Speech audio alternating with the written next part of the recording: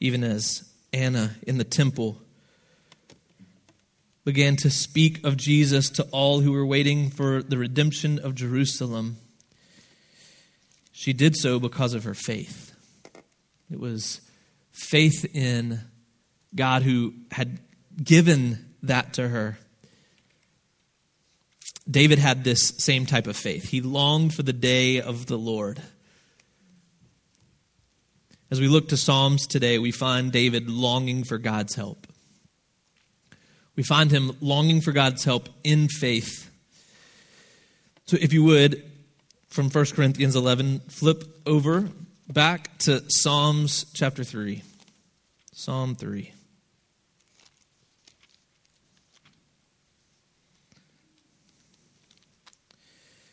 The Psalms are not an ordinary book of the Bible.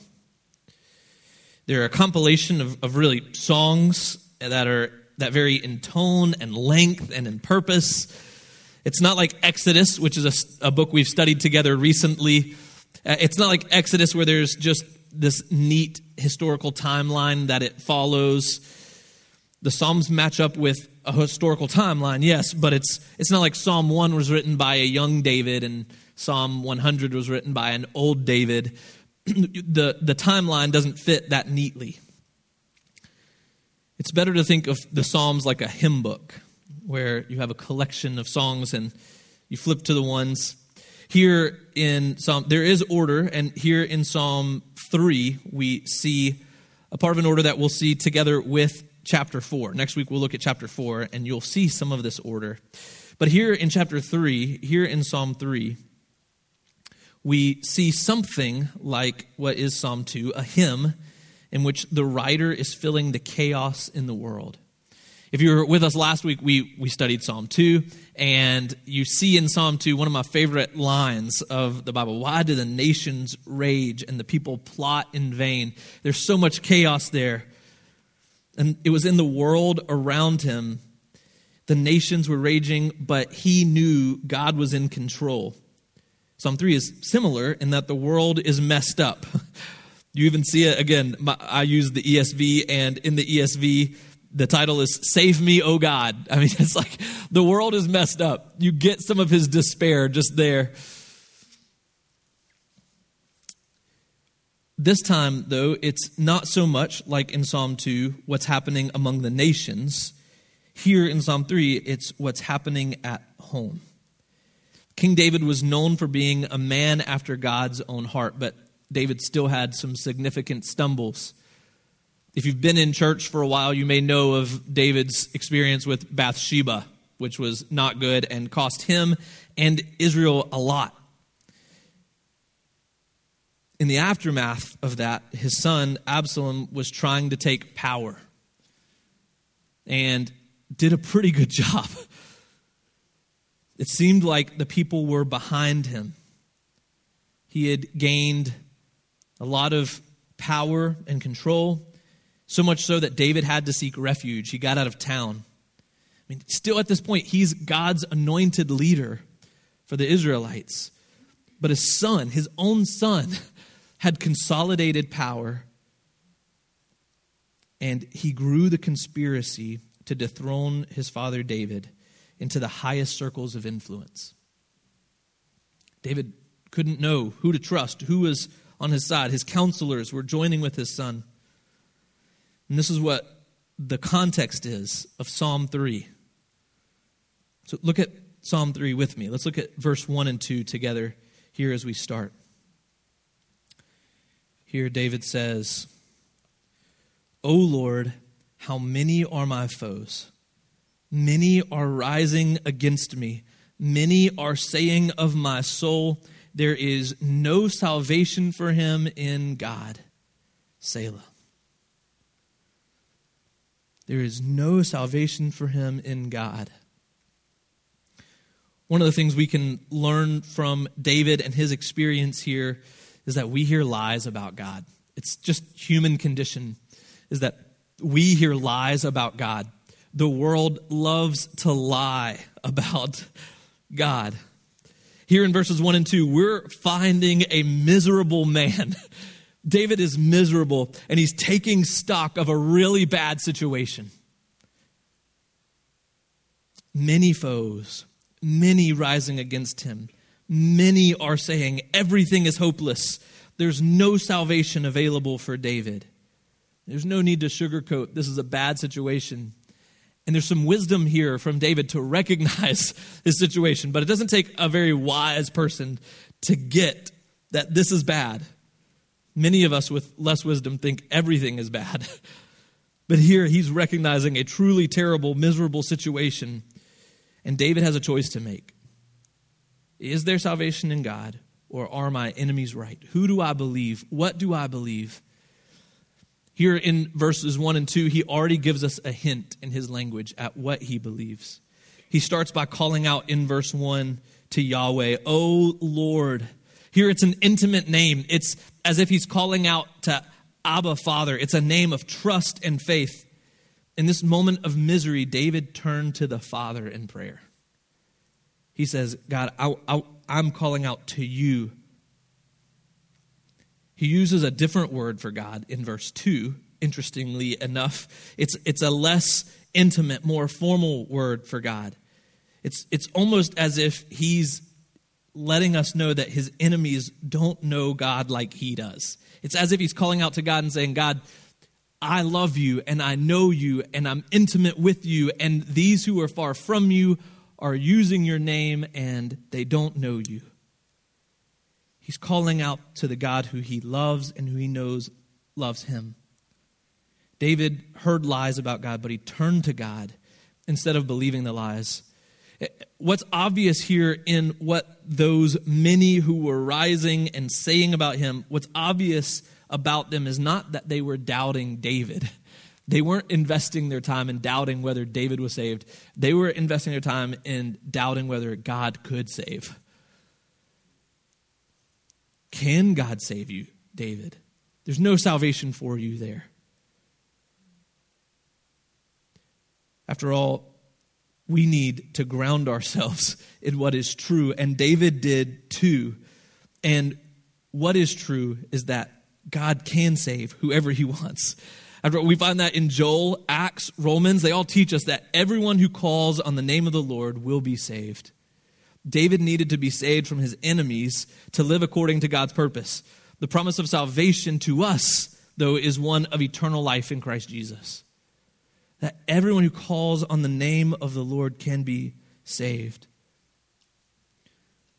There's a common lie in humanity. You'll find this across cultures, that maybe God can't save you.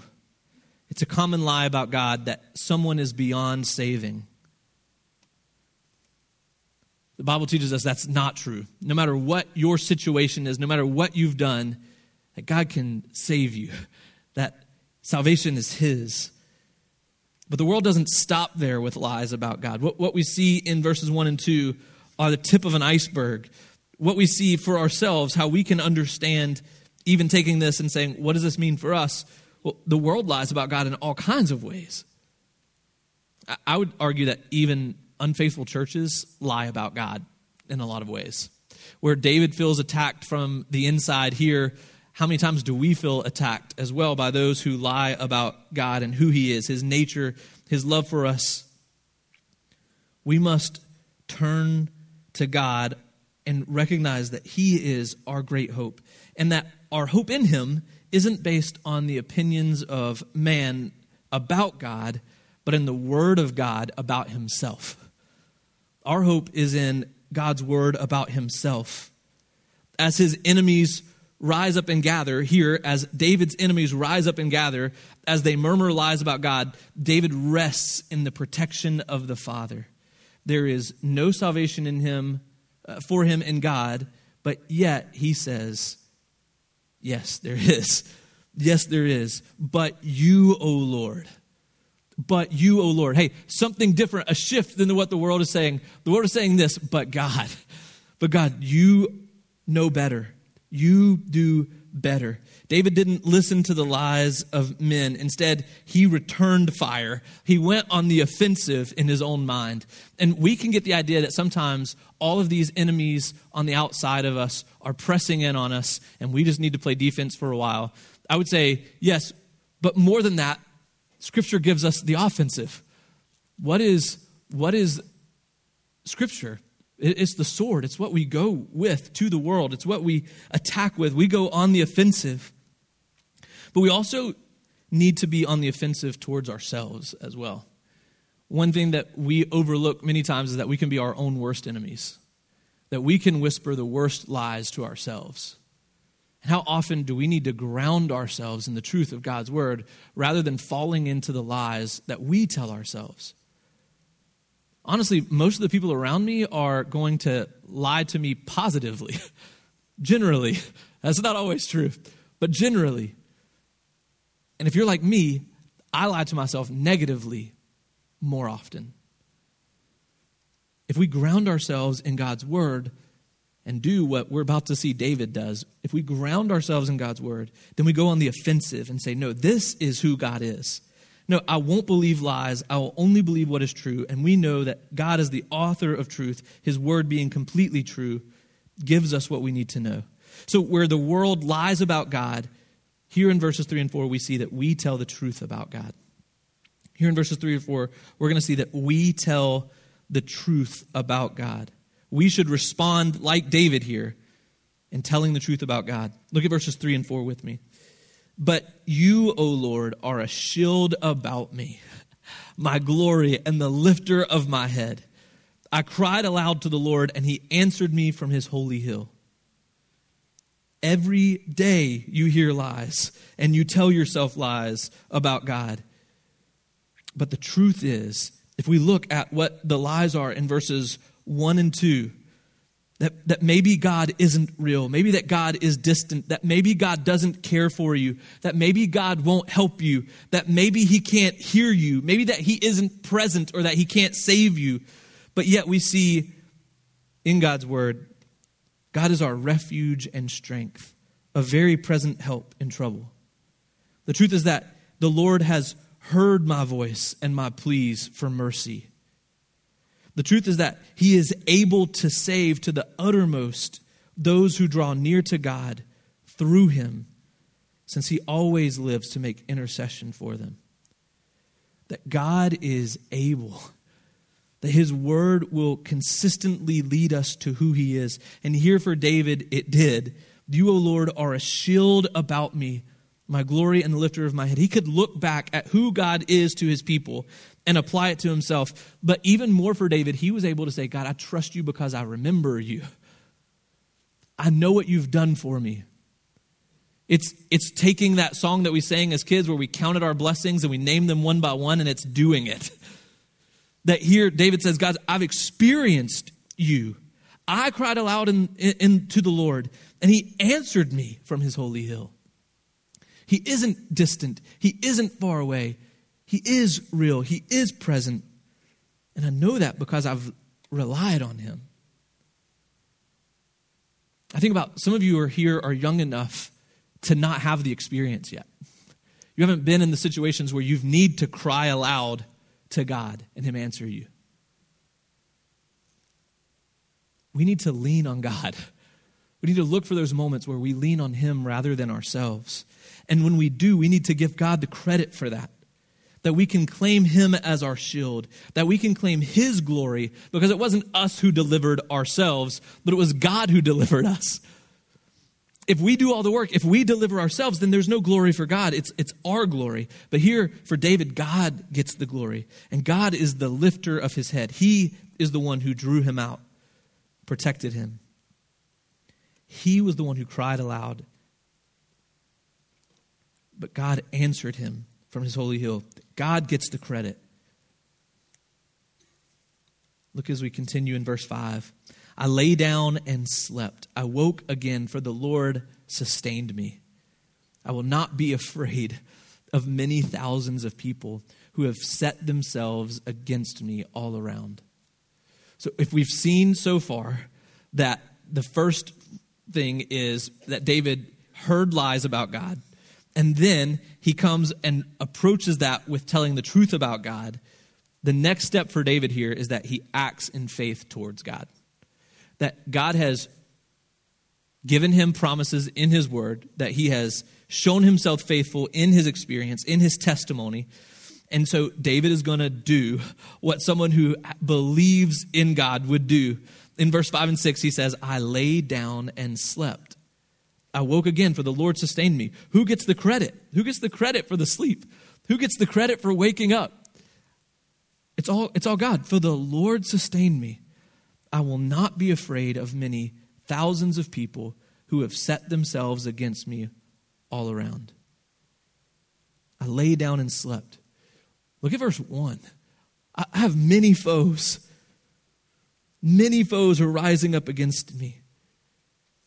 But then when we get to verse 5, we see a man who acts in faith. We act in faith towards God. We follow David's example because we recognize that actions demonstrate faith. It's why James says faith without works is dead. If there's no works, then what is your faith worth? Here, David is able to say, God, I trust you because you sustain me. I trust you. I lean on you because you are in control. And so often, isn't rest an evidence of faith? That God, I believe that you're going to take care of it. Now, don't get me wrong here. I'm not saying, and David's not pointing to laziness here, but he is saying, I will take your peace, God. I will take your rest, God, because I trust you. If it was all on David, he would have to stay awake through all the night to fight off his enemies, to ward off those who are rising against him. David had reason to be scared here. I mean, you think about David didn't have deadbolts and ring doorbells. He had caves. I mean, he was hiding in caves. Yet he laid down and slept because he understood that his existence was fully dependent on God. His whole existence. I mean, it's not even his kingship here. It's not, will I get this position back? It's not, will my son love me again? It's, I can't even exist without God sustaining me. If my existence depends on God, then how will I not give God everything else in my life? How will I not trust him to provide in every other way?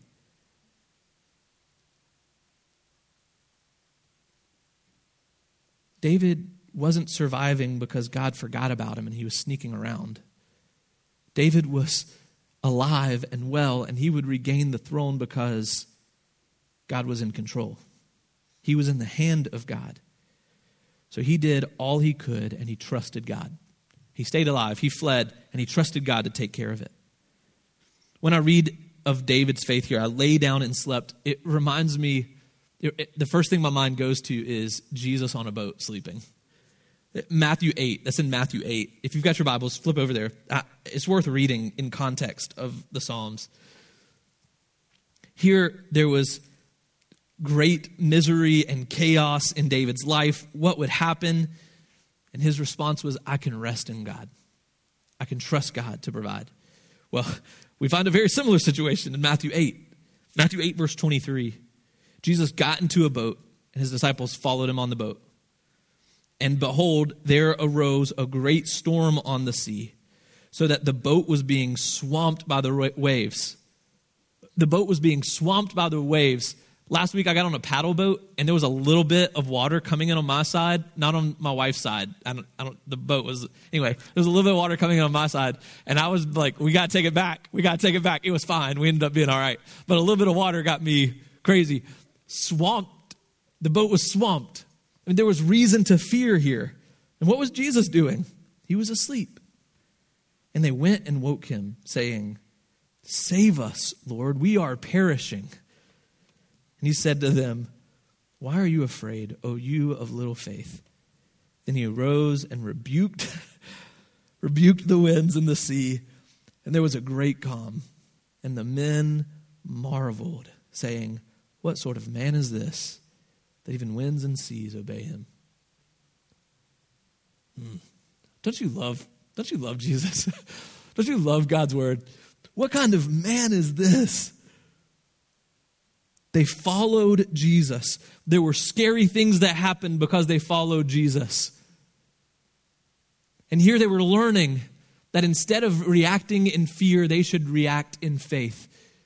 David was setting the example all those years before, that when scary things come as he follows God, that he reacts in faith. Jesus is able to rebuke the winds and the seas. And we, as we follow him and live in faith, should have moments in our lives where we can do nothing but marvel at the wonder and beauty and majesty of Jesus. And so many times we act out of our own confidence, our confidence in ourselves. And we do our own thing so often, not following after Jesus, that there's so very rare the times that we get to say, look at what Jesus is doing. Look at what God is doing. Look how the Spirit is working. Because we don't like to give him those opportunities. Our fear says, I'll handle this. Our faith says, God, you can handle this. Fear keeps us from the greatest joys in life. Because following God takes courage. And when we're fearful, we don't do the courageous things. When we live in fear, we don't live in the rest and peace of following after God. And rest and peace is absolutely synonymous with courage here. That David lived in the courage of a confidence in God. And then he says this in verse 7. This is back to Psalm 3, verse 7. Psalm 3, verse 7. Arise, O Lord. Man, I love his confidence here. Arise, O Lord. Save me, O my God. For you strike all my enemies on the cheek. You break the teeth of the wicked. Salvation belongs to the Lord. Your blessings be on your people. Selah. Arise, O Lord. Look, we pray with confidence in God. If we follow David's example, that's what we're going to do. David's example here was praying in confidence in God. He had already said, look, God, I don't believe the lies in you. I tell the truth about you. Then he rested in God. So he followed after God there. And now he's saying he acted in faith. And how does a person talk to God who acts in faith towards God? Well, they pray in confidence in God. Arise, O Lord. Exclamation point. Arise, O Lord. There's some conviction here in how often I pray with exclamation points. How often do I talk to God in this way? Arise, O Lord. There's confidence. There's not an uncertainty whether God can arise. He knows he's talking to the living God, the God of the living. Arise, O Lord. Save me, O my God. Here again, he relies on the word of God and the testimony of God. You strike all my enemies on the cheek. He's already seen this. God, I trust you to do what you have already done. You strike all my enemies on the cheek. You break the teeth of the wicked. There's humiliation there. You break the teeth of the wicked. That imagery is consequential for us. That we pray in confidence that God will do what is necessary and do it more than we could expect. He doesn't just beat the enemies, he humiliates them.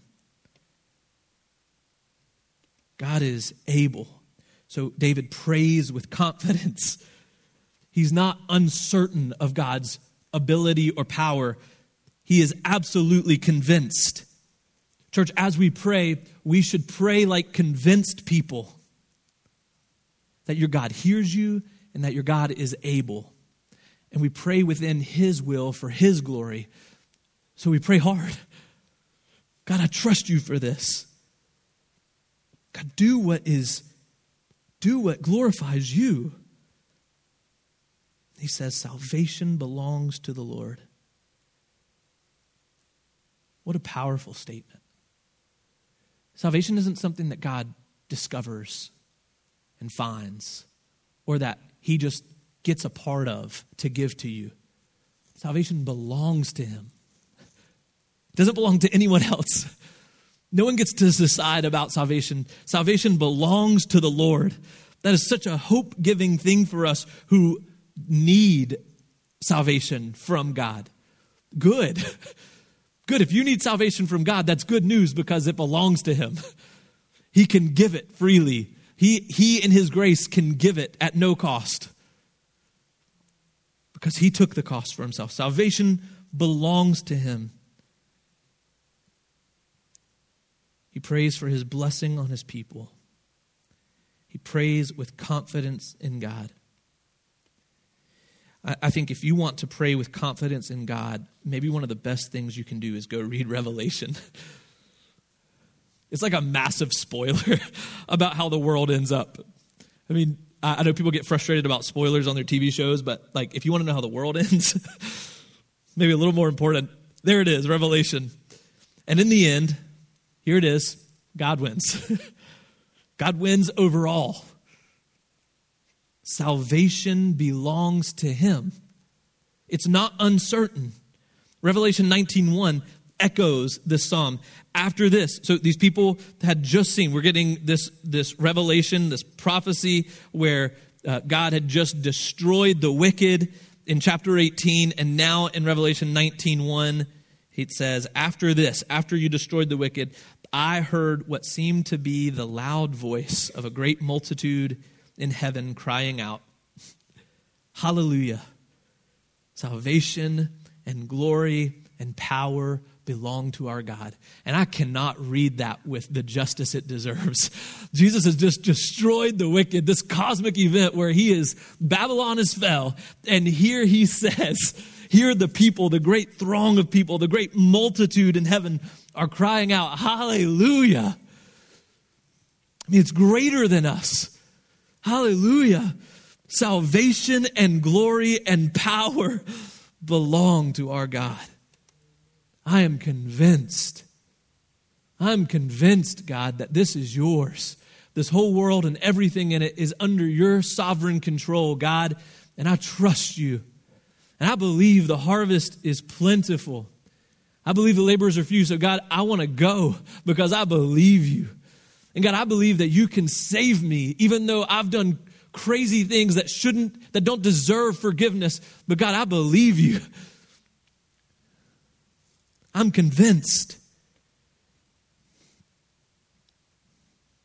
Christians should be convinced. James 1 tells us that. James 1 says in the same vein, if any of you lacks wisdom, let him ask God, who gives generously to all without reproach, and it will be given to him. But let him ask in faith with no doubting. For the one who doubts is like a wave of the sea that is driven and tossed by the wind. For that person must not suppose that he will receive anything from the Lord. He is a double-minded man, unstable in all his ways. When you read James 1, 5 through 8, where do you think David fits in there? Is he an unstable man, double-minded, uncertain, like a wave being tossed about? No. David is certain. He is convinced. He laid down and slept. He was so certain of the outcome, he could get some sleep. Church, I want you getting some sleep. I want you trusting in God so certainly, so convinced, so absolutely that you can rest knowing he's in control. That you can be at peace because you know he's already brought the peace.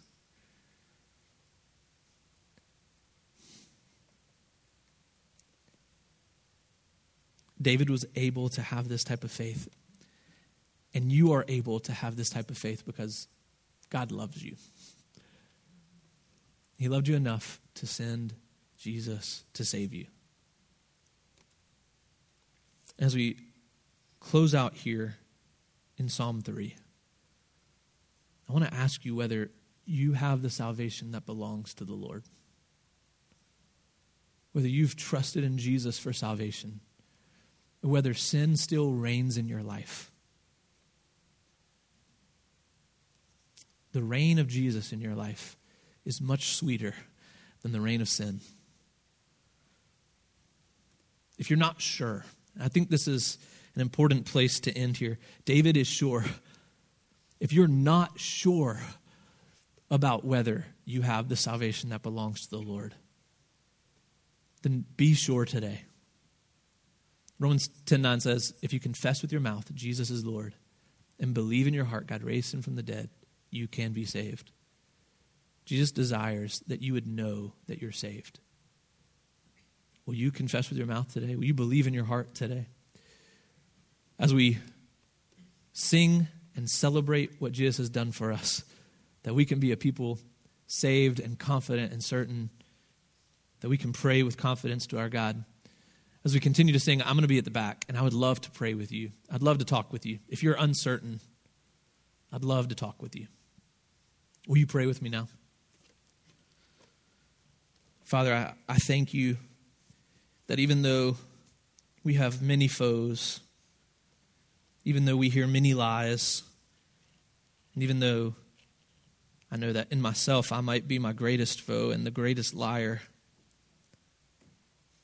God, I thank you that what is true is that you are a shield about me, that you are my glory, and that you are the lifter of my head. God, I know this because I trust your word that is proven true at every turn. God, I trust this because you have proven it in my life at every turn. God, that I have the same confidence as David that when I cry aloud, you answer. God, I pray for the same type of rest that David has. I pray that for myself, and I pray that for this church, for this congregation, that we would lay down and sleep, and that we would wake again, trusting in your sustaining power. God, help us not to be afraid, whether of the many thousands or the hard situations or the impossible circumstances. God, all around us, I pray that we would not be afraid of that. That instead we would come to you with the confidence of a child. God, you are a good father to us. So God, we ask that in our lives you would arise, that you would do a new work in us. God, that there would be just a fresh flame in us to follow after you. And God, where we are troubled and torn down, God, I ask that you would save us from our own misery and our own despair. I pray that you would protect this congregation.